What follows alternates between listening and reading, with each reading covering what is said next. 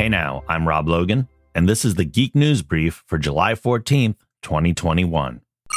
In a recent Entertainment Weekly interview, director James Gunn revealed that he originally wanted previous collaborator Dave Bautista to play the part of Peacemaker in his upcoming DC movie The Suicide Squad. Ultimately, the former WWE performer opted to turn down the offer in favor of the leading role he landed in Zack Snyder's Army of the Dead. That's when Gunn called John Cena, another actor with the same pro wrestling background.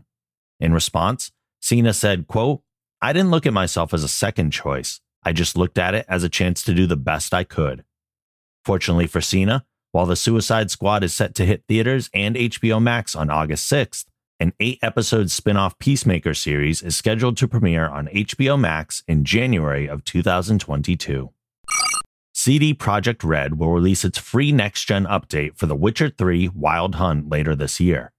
They'll also be releasing free DLC inspired by Netflix's live-action adaptation of the Witcher books. While the specific content of that DLC has not yet been shared, the key art shared by the studio makes mention of extra items.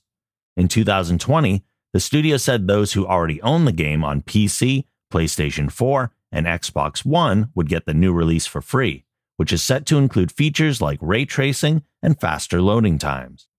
In addition, Witcher fans can look forward to watching Nightmare of the Wolf, an animated prequel film centered on Geralt's mentor, Vesemir, next month, and Season 2 of Netflix's The Witcher in December. Amazon has struck a multi-year deal for exclusive Prime Video streaming rights for Universal's live-action theatrical releases. As Deadline reports, it's the first time Amazon has made such an agreement with a major U.S. studio. The deal kicks in with Universal's 2022 slate of movies.